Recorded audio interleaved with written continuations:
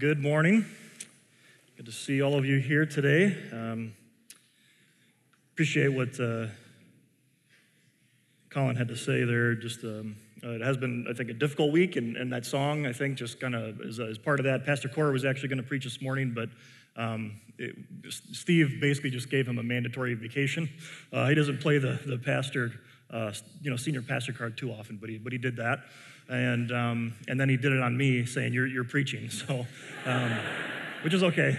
Again, it's a privilege and honor, and I was already going to preach tonight anyways at Lower Town and in St. Paul. And so those of you who don't know me, my name is Brian. I'm on the pastoral staff here, although several of you have called me Jesus this morning, which I think I'm a little too white for that. But Phil Wise, if you don't know him, he works with our youth, and we were in a staff meeting the other day, and he said you should tell Steve that if however many inches he cuts off his beard, you should trim your hair up. And I was like, that's not a bad idea, actually. Might take him up on that. I really don't try to grow my hair out or grow a beard. I'm just lazy, to be honest with you. And so I just kind of let it do its thing, and that's that. So anyways, we're at the big 30 today. This is week number 30 that we've been in the book of Exodus, which seems like a long time, and realistically it is. I mean, it's 52 weeks in a year, and 30 of them we have covered this book, and it's been a great journey. And one for me that to be able to just really dig into this book in a way that I've never done before has been a lot of fun for me, and looking at how everything, as we're going to see today, points to Jesus. So if you haven't been here, there's obviously 30 weeks worth of material that I'm not going to be able to catch you up on, but last week we covered, at least I did, I think Core named it differently, at least the title of it was The Way to Holiness, and looking at what was in the tabernacle and what were the elements in it. And so we have this image of what the tabernacle would have looked like, and just what Colin said, just the detail and the specificity of what is going on in it and what's the reason behind all these things. And so I literally have in my notes here just all the stuff, right? All the stuff inside of this. You have the Ark of the Covenant there in the Holy of Holies, and made out of just pure gold and or at least wood overlaid inside and out of gold, and the skill and craftsmanship that goes into that. You've got that veil there in front of the altar of incense, which we were introduced to last week,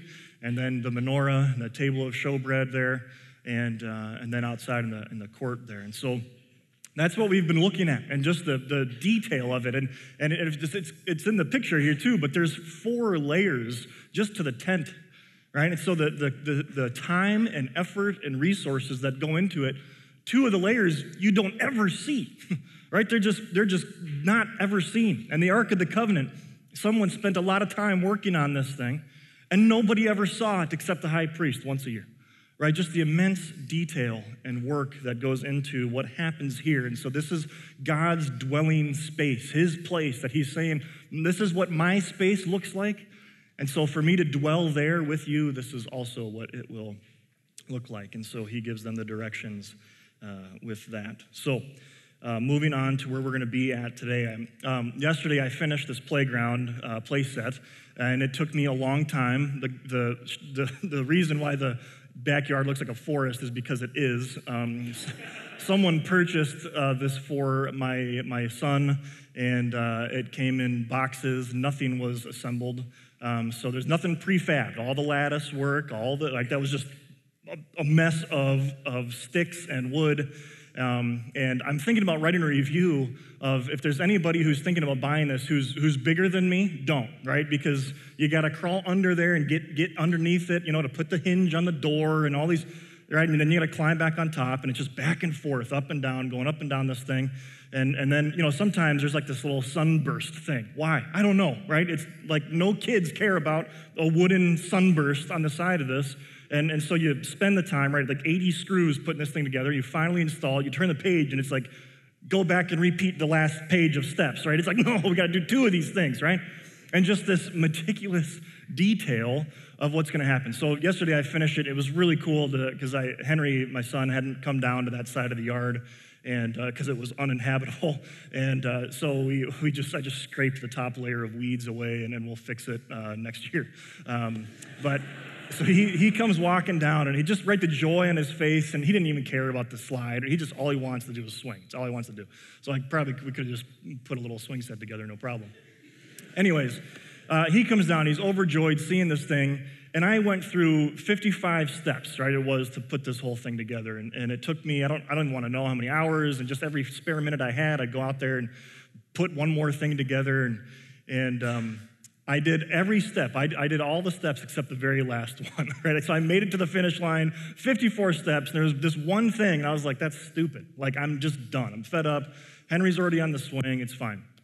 Well, then I decide to get on the swing next to him, and as I'm swinging with him, I realized that last step was actually very practical and important, right? And it was stake it to the ground, right? Because if you swing too hard, it will go with you. And so thankfully, my son was safe, I was safe, no disaster averted, and realized, I need to finish it, right? I need to go back and do this detailed work of finishing this, and that kind of is where we're at. And so we're going to look at these practical but important laws.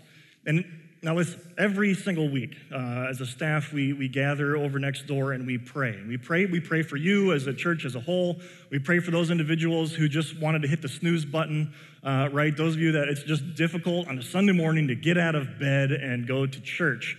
And I guarantee that those of you that maybe that was you, you're struggling, I went last week, give me a break, right? That if someone would have called you and told you that the sermon title is going to be practical but important laws, right? I mean, how many of you would just, I'm going to stay in bed today, right? I'm not sure I'm going to come in. I felt that way this morning, and knowing what was at hand, but it's really, really exciting. And they are practical, and they are incredibly important, at least for Israel, and as we're going to see, because if they don't obey them, they're going to die. So they are important, right? But what does it mean for us? What can we get out of this text? And I'm actually really excited about where we're going to be going today. So this is going to be Exodus 30:11 through 31:18. I will read it all. I couldn't even get close to fitting it all on your thing. It's not a lot of text. It's really just a little more of a chapter, but the verses aren't long, so we'll get through it. So Exodus chapter 30. First point, death and taxes, right? What's the phrase is death and taxes, right? Nothing's as certain as death and taxes, right? Something like that. Right, and that's what happens here. All the way back in Exodus chapter 30, we have God, okay, so again, context. God is speaking to Moses, giving these important laws and detailed work of what's going to happen. At the end of the chapter, Moses is going to come down the mountain, and he's going to start talking to his people. That'll be next week. All right, so God is talking to Moses. It says this, "Then Yahweh said to Moses, when you take a census of the Israelites to count them, each one must pay Yahweh a ransom for his life at the time he is counted. Then no plague will come on them when you number them." All right, some of you may be thinking, at least I know that my Google click did, reminded me of King David when he takes a census and he actually gets punished and a plague comes on the people for the census because he wanted to build his army. How many people did he have? How could he expand his empire? And that's not what the point of this census was to be. All right, it says this, each one who crosses over those already counted is to give half a shekel according to sanctuary shekel, which weighs 20 gerahs. This half shekel is an offering to Yahweh. All who cross over, those 20 years old or more, are to give an offering to Yahweh. The rich are not to give more than a half a shekel, and the poor are not to give less than when you make an offering to Yahweh to atone for your lives. All right, receive the atonement money from the Israelites and use it for the service of the tent of meeting, okay? Again, the Levites, those people who were in charge of the priesthood didn't have paying jobs, if you will, right? They couldn't just go out and grow some corn and then sell it to their neighbor. They couldn't do that. They had no way of earning money and earning their keep and their say. So they're saying you're going to kind of give a tax, you're going to give something, right, too, and it's an atonement for your lives. So literally death and taxes, right, when it comes to Yahweh. And so he's saying you're going to give all this stuff to the Levites so they can purchase the things for the tent, for sheep, for whatever it may be, and that's what the census was for. There was some joke in here I was going to say with Meet Joe Black. He plays Death. I don't remember. I didn't write it down. So there's a picture of Brad Pitt for you this morning. So I know there was something where he said death and taxes, but that's all I got for you. All right. Moving on here, there's a basin for washing. So we're going to be introduced to a new instrument, but it's not going to be on the inside of the tabernacle. It's going to be outside of the tabernacle. So therefore, it's going to be made of bronze, not gold and not silver. Then Yahweh said to Moses, make a bronze basin with the bronze stand for washing. Place it between the tent of meeting and the altar and put water in it. So further away is the altar, which is outside where they would burn and have the sacrifices. This is in between the tabernacle and the altar. And Aaron and his sons are to wash their hands and their feet with water from it. And whenever they enter the tent of meeting, they shall wash with water so that they will not die. Also, when they approach the altar to minister, presenting a food offering to Yahweh, they shall wash their hands and their feet so that they will not die. This is to be a lasting ordinance for Aaron and his descendants for the generations to come. Okay, so this basin, just kind of this picture here, it's hard to see, but it's in between there, the tabernacle and the altar in the courtyard there. And that's where they would wash, right? Now, again, science wasn't what it is today. They didn't have, clean soap. It wasn't necessarily for sanitary purposes. I think it would have done that. They would have been covered in blood a lot of times, and so just to rinse off the blood would have been very helpful, I would imagine. But it was more ceremonial. So I've got a quote here from Peter Enns says this: "This washing likely has practical as well as ceremonial function. The slaughter that takes place at the altar will certainly leave the priests bloody, and washing the blood off of them will make them more presentable." But again, this explanation is a conjecture and finds no explicit basis in the text, right? We don't know. Are they washing for cleanliness?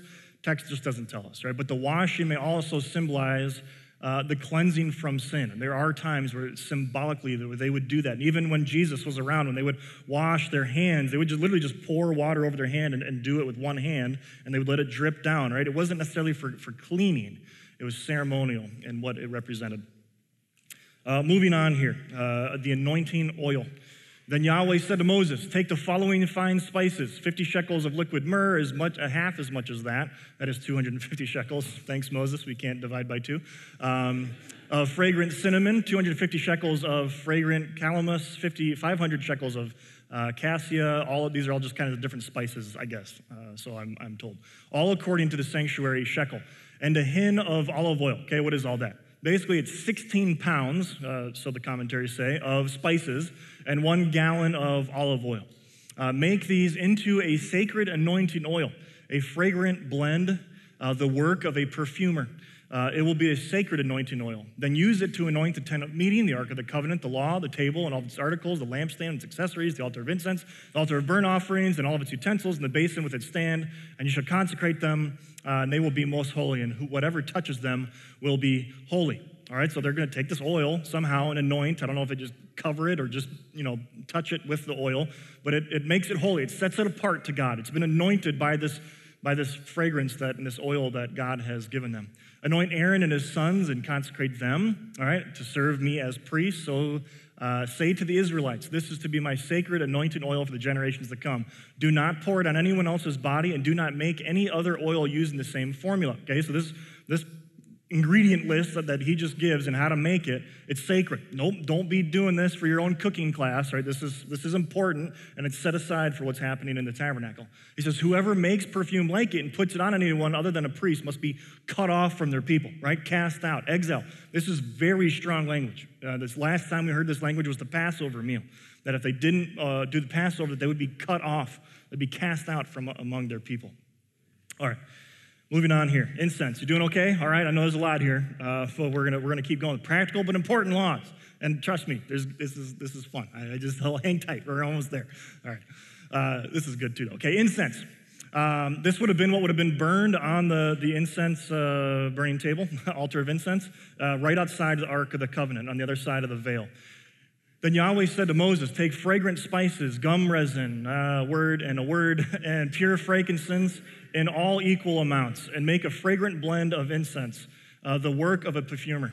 It is to be salted and pure and sacred. Grind some of it into powder and place it in front of the Ark of the Covenant of the law in the tent of meeting, where I will meet with you, and it will be most holy to you. Do not make any other incense with this formula or for yourselves. Consider it holy to Yahweh, set apart for God. And whoever makes incense like it to enjoy its fragrance must be cut off from the people. Again, same thing, same language, harsh, strong language. You make this because it smells good, Just because you want your house to smell that way, you're going to be cut off. You're going to be kicked out of Israel. All right, Sabbath. This is something we've heard before, but he's going to kind of talk about the consequences if they don't rest. All right, Sabbath literally in Hebrew just means stoppage. Right, that he commands them to stop. Just stop, rest, wait, which I did not do yesterday. I was outside working on that playset all day. All right, then Yahweh said to Moses, say to the Israelites, you must observe my Sabbaths. This will be a sign between me and you for generations to come, so that you may know that I am Yahweh, who makes you holy. There's something about stopping the way that God stopped in his creation order that sets them apart, that makes them a special people group, that says we want to be like our Creator, and we go back to the creation story to remember that. Verse 14, observe the Sabbath because it is holy to you, and anyone who desecrates it is to be put to death, and those who do any work on that day must be cut off from their people. All right? In the New Testament, we have the Pharisees, the religious leaders, and those individuals enacted what was called the Mishnah and the Talmud. What the Pharisees wanted is they wanted all Israelites to obey the Levitical priesthood laws. All right, so these laws that are going out to the Levites, the priests, they're saying, hey, we're under occupation of the Roman government and we want them out. And the only way to get them out is to be really holy. Be God's people, be separate. So they wrote these extra biblical teachings, the Mishnah and the Talmud, to teach people on how to live. And the laws that they wrote in there, you think these are detailed. Those were incredibly detailed. What does it mean, don't work, right? Like any work. What does that mean? To them, it meant if I spit and it hits dirt and the dirt moves, I've worked and I'm cut off, right? They were incredibly detailed and religious about what these laws meant, all right? So they took these very seriously. Why? For 6 days, work is to be done, but the seventh day it is to be a stoppage rest, holy to Yahweh. And whoever does any work on the Sabbath day is to be put to death, right? This is not a small thing. And the Pharisees are saying, man, this is happening because we didn't obey these laws. The Israelites are to observe the Sabbath, celebrating it for the generations to come as a lasting covenant. It will be a sign between me and the Israelites forever. In 6 days, Yahweh made the heavens and the earth, and on the seventh day, he rested and was refreshed. It's kind of an interesting translation, but he rested, right? He wasn't like tired. I'm exhausted. God doesn't get tired. It's not what this text is saying, right? But what this does, what this Sabbath, what we just learned, it adds a consequence that we don't see other places, right? Remember the Sabbath day and keep it holy. That's in the Big Ten, right? But here he says, but if you don't do that, if you do work, you're going to die. Like, you'll be killed for this. So these are incredibly important to them. Okay, now I want to so what? What are we getting at? All right, if you're following along, you're reading your Bible, I actually skipped a portion, right? I wasn't trying to trick you or anything like that. I'm going to get to it because I think that portion that I passed has some very practical application and gospel application for us today. All right, so, but wait, there's more. More rules. Okay. I'm a fan of the Jesus Storybook Bible. If you're a parent and you're reading to your children, you should do that, parents. I'm not trying to shame you, but read to your kids. The Jesus Storybook Bible is phenomenal. And what I love about it is it's written by Sally Lloyd-Jones, and she just does an incredible job of taking a story and saying it all points to Jesus. Everything in the Bible points to Jesus. Even these seemingly insignificant laws that have nothing to do with us now under the new covenant, what does this mean? How does that point to Jesus? Right? And her tagline is every story, I can't read it, every story whispers his name. Right? Everything points to Jesus. Right? And I love it. She uses this analogy. She says that growing up, if you grew up in the church, and I know not everyone did, but even outside of the church, you may have heard stories. Or you may know the story of Noah's Ark, right? Or you may know the story of David and Goliath. You may have heard of Jesus and his crucifixion, whatever. She said we tend to kind of compartmentalize them, right? That we just view that as that story, and that one as that story, and that one as that story. She says kind of like pearls. You look at them as individual pearls, but we don't realize that they are all incredibly connected to make one beautiful necklace, and that just points to Jesus. Every single thing about it. So I want to go back. right? God goes back to the creation story when he talks about Sabbath, so I want to go back to the beginning as well. Genesis 1, right? So all the way back in the beginning. This is the creation account of God creating Adam and Eve, man and woman. And he says this, then God said, let us make mankind in our image, in our likeness, so that they may rule over the fish in the sea and the birds in the sky and over the livestock and all the wild animals and over all the creatures that move along the ground. So God created mankind in his own image. In the image of God, he created them, male and female. He created them, right? This image of God. What does that mean? There's a lot of things it can mean, a lot of implications of what it means to be an image bearer of God. But I love what one commentary says. John Walden says this, in the ancient world, an image was believed in some ways to carry the essence of that which it represented. All right, so this idol, this thing that they would make carried the essence of the deity. Right? An idol image of a deity designated by the same terminology used here. That is in Genesis 1, right? This image bearing, they would use the exact same way. Was used in worship because it contained the deity's essence, right? This idol contains the deity's essence. This does not suggest that the image could do what the deity did, or it even looked the same as the deity, even though idol was a physical object. Rather, the deity's work was thought to be accomplished through the idol. So this is why in the Ten Commandments, when God says, you shall not make any graven image. You're not going to make idols of me. Why? Because you're my image. You are my image. You are going to accomplish my work, and you are going to reflect who I am in you. So be fruitful, multiply, fill the earth with other image bearers of me. I want to read a little bit from C.S. Lewis. He does an incredible job of, I think, taking this idea of image bearing and puts it in story form. The last I read this, I read this at Lower Town back when we were doing the Reformation series, if you remember that. So it was actually a year ago, and that I read this. So I'm going to read it here, though, because I think there's some really, really neat things that C.S. Lewis does. So this is from The Magician's Nephew, which is the sixth in chronological order, but it's the first first chronologically, but it was written sixth out of 7 books. Not that that matters, okay? But this is the prequel, all right? The Magician's Nephew. Let me read for you. This is kind of his creation story in the Chronicles of Narnia. All right. Magician's Nephew.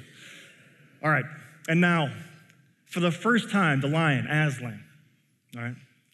The lion was quite silent, and he was going to and fro among the animals. And every now and then, he would go up to 2 of them, always 2 at a time, and touch their noses with his. He would touch 2 beavers among all the beavers, 2 leopards among all the leopards, 1 stag and 1 deer among all the deer, and leave the rest. Some sorts of animals he passed over altogether, but the pairs which he had touched instantly left their own kinds and followed him. At last he stood still, and all the creatures whom he had touched came and stood in a wide circle around him, and the others whom he had not touched began to wander away. Their noises faded gradually into the distance. The chosen beasts who remained were now utterly silent, all with their eyes fixed intently upon the lion. The cat-like ones gave an occasional twitch of the tail, but otherwise all were still. For the first time that day, there was complete silence, except for the noise of the running water. Diggory, the child in the story that has made it to Narnia, his heart beat wildly. He knew that something very solemn was going to be done. The lion, whose eyes peered at the animals as hard as if he was going to burn them up with a mere stare, and gradually, a change came over them. The smaller ones, the rabbits, moles, and such like, grew a good deal larger. The very big ones, you notice that most with the elephants, grew a little smaller. Many animals sat up on their hind legs. Most put their heads on one side as if they were trying hard to understand. The lion opened his mouth, but no sound came from it. He was breathing out a long, warm breath. It seemed to sway all the beasts as the wind sways a line of trees. Then the wildest voice they had ever heard was saying, "Narnia, Narnia, Narnia, awake, love, think, speak, be walking trees, be talking beasts." It was, of course, the lion's voice, and the children had long felt sure that he could speak, yet it was a lovely and terrible shock once he did. Out of the trees, wild people stepped forth, gods and goddesses of the wood, and with them came the fauns and the satyrs, the dwarfs, and out of the river rose a river god and his naiad daughters, and all these and the beasts, the birds, had their different voices, low or high or thick or clear, replied, "Hail Aslan, we hear and obey, we are awake. We love, we think, we speak, we know. Creatures, I give you yourselves," said the strong, happy voice of Aslan.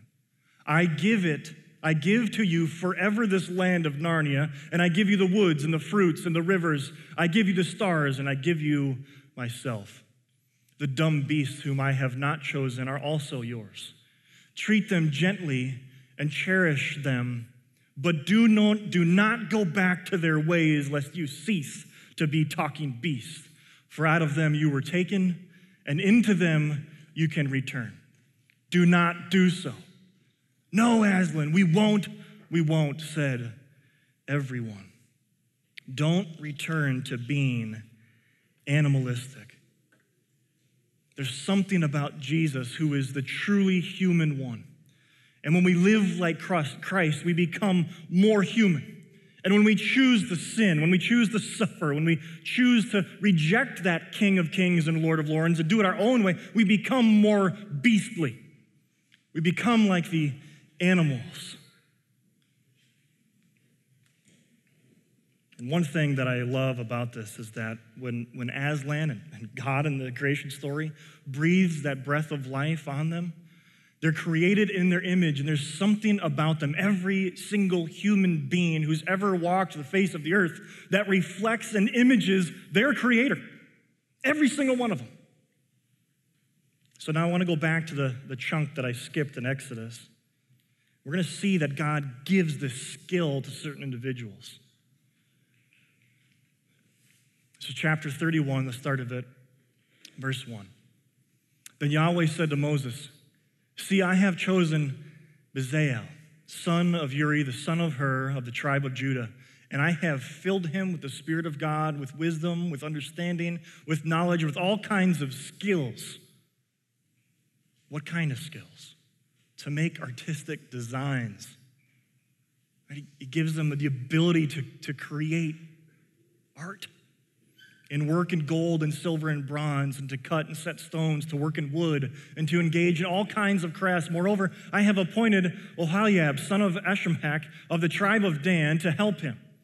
Also, I have given the ability to all the skilled workers to make everything that I have commanded you. The tent of meeting, the ark of the covenant of law with the atonement cover on it, and all the other furnishings of the tent, and the table and all of its articles, the pure gold lampstand and all of its accessories, and the altar of incense and the altar of burnt offerings, and all of its utensils and the basins with its stand, and also with woven garments, both sacred garments for Aaron the priest and garments for his sons, which they are to serve as priests.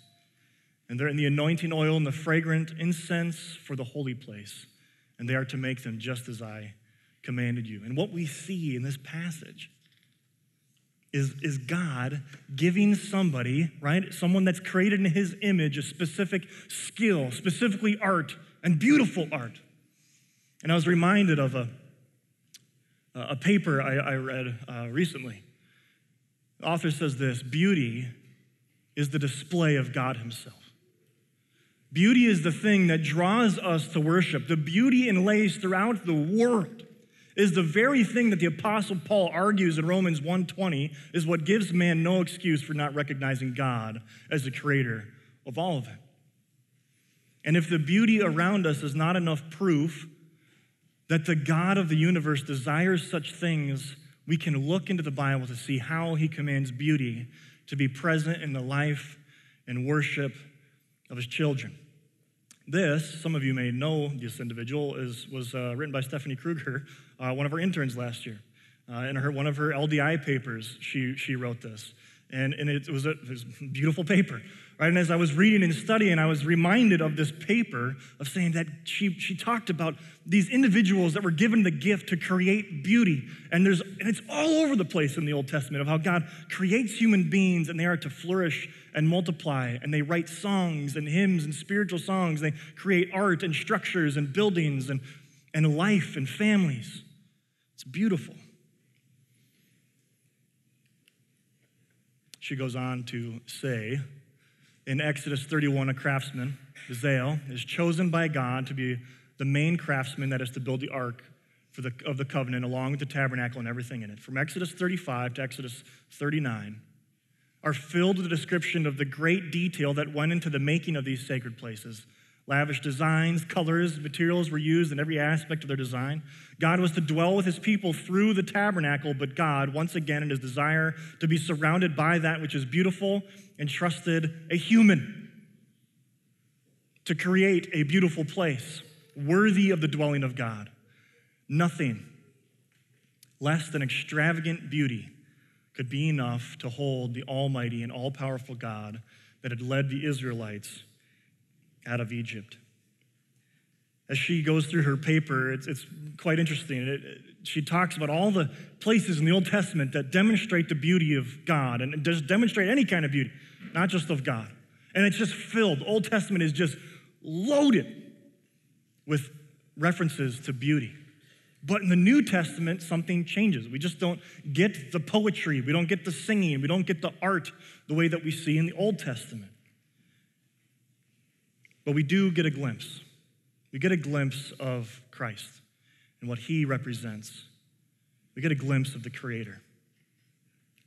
Matthew chapter 26 says this.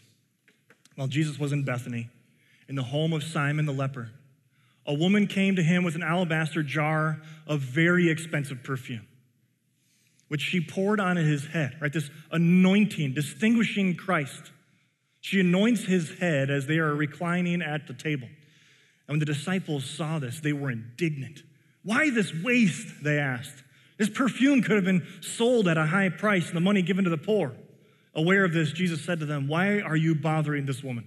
She has done a beautiful thing to me. The poor you will always have with you, but you will not always have me. When she poured this perfume on my body, she did it to prepare me for burial. Jesus is going to die in 2 days. Truly, I tell you, wherever this gospel is preached throughout the world, what she has done will also be told in memory of her, right? Like we're doing that right now. Like, yeah, Jesus is right. You imagine that, right? It's kind of cool, right? She does this beautiful thing, this extravagant, beautiful thing that she does to Jesus.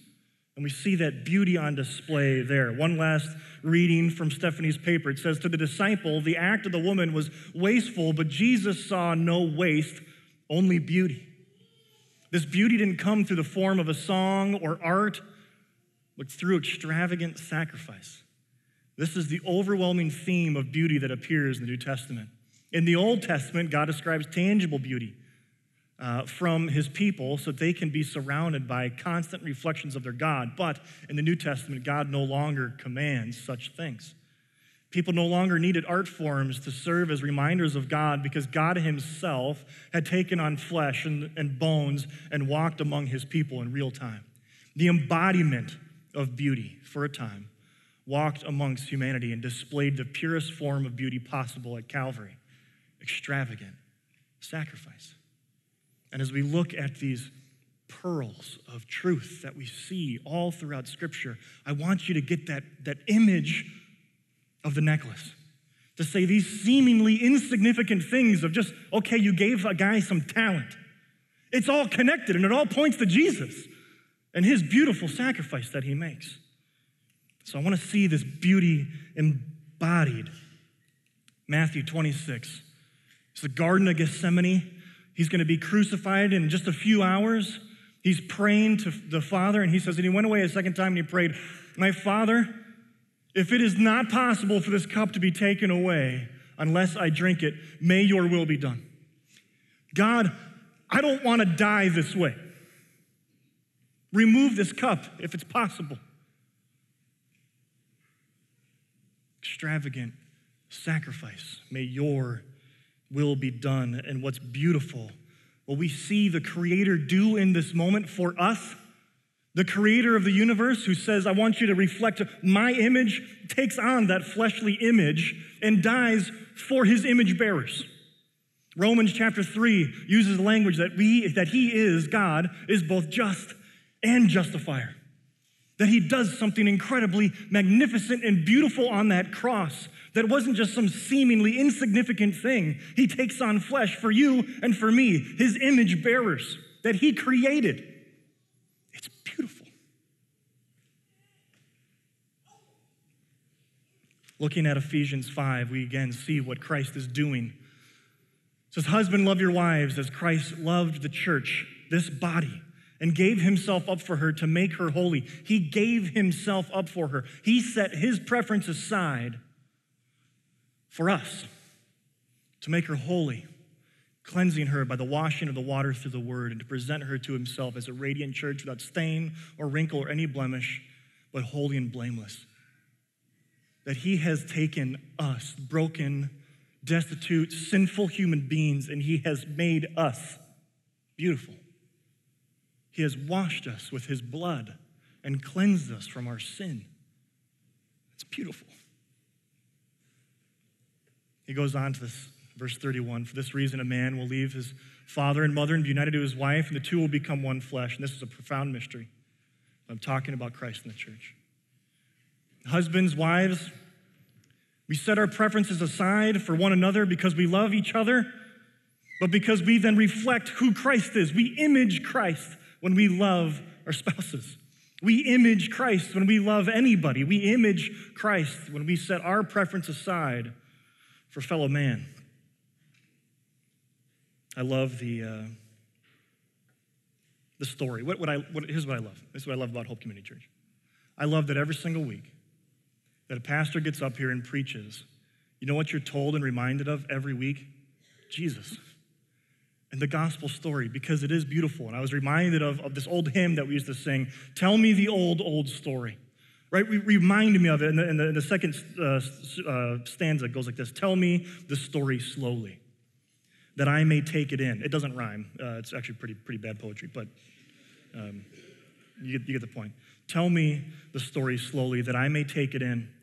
That wonderful redemption, God's remedy for sin. Tell me the story often, for I forget so soon. And to quote Martin Luther, I say this all the time at Lower Town, I need to continually beat the gospel of Jesus Christ into my head because I forget it. We just sang it. Prone to wander, prone to leave the God I love. So, in gospel application, how are you imaging the Creator? I don't know if imaging is a word. Angela said don't use it, my wife, but I used it anyways. How are you imaging the Creator? How is it that you're reflecting God, the Father, and Jesus Christ and saying, I'm going to live this way, I'm going to act this way, these laws and these things, and to live like a Christian, and to set my preference aside, to give him the honor, to give him the praise and him the glory because it's worth it. How are you doing that? I'm not an artist. I'm not. But what I try to do to the best of my ability. Why? Because that's what I've been created to do. I've been created to do things beautifully and in a beautiful way, and so do you. You're a financial analyst, right? Do it to the best of your ability and image the Creator in your work. How are you doing that? And finally, you are imaging the Creator.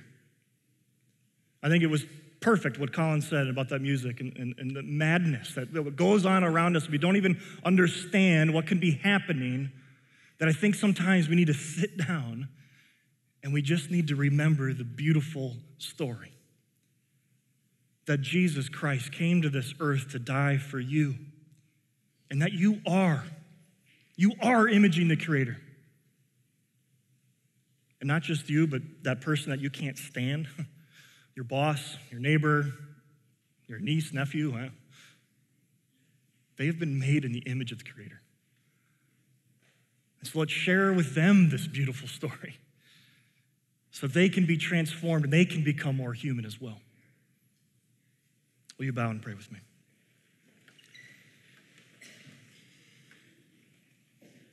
Heavenly Father God, you are good. You are beauty. And you make that evident when you wrote the most beautiful story that's beyond our own comprehension. But you didn't just write it, you wrote yourself into it. That you took on flesh, that you became like us so that you could set us free, so that you could be just and demand perfection and holiness, and at the same time be the justifier and set me free from the bondage of my sin, and slavery, and death. So God, I pray that as we sing a beautiful artistic song with our voices, and some of us may not have the most beautiful voices, but I pray that that would be a sweet-smelling savor to you, that you would just bask in glory in your creation, glorifying you. Because God, we love you and we thank you for that story, that old, old story. It's in Christ's name we pray. Amen.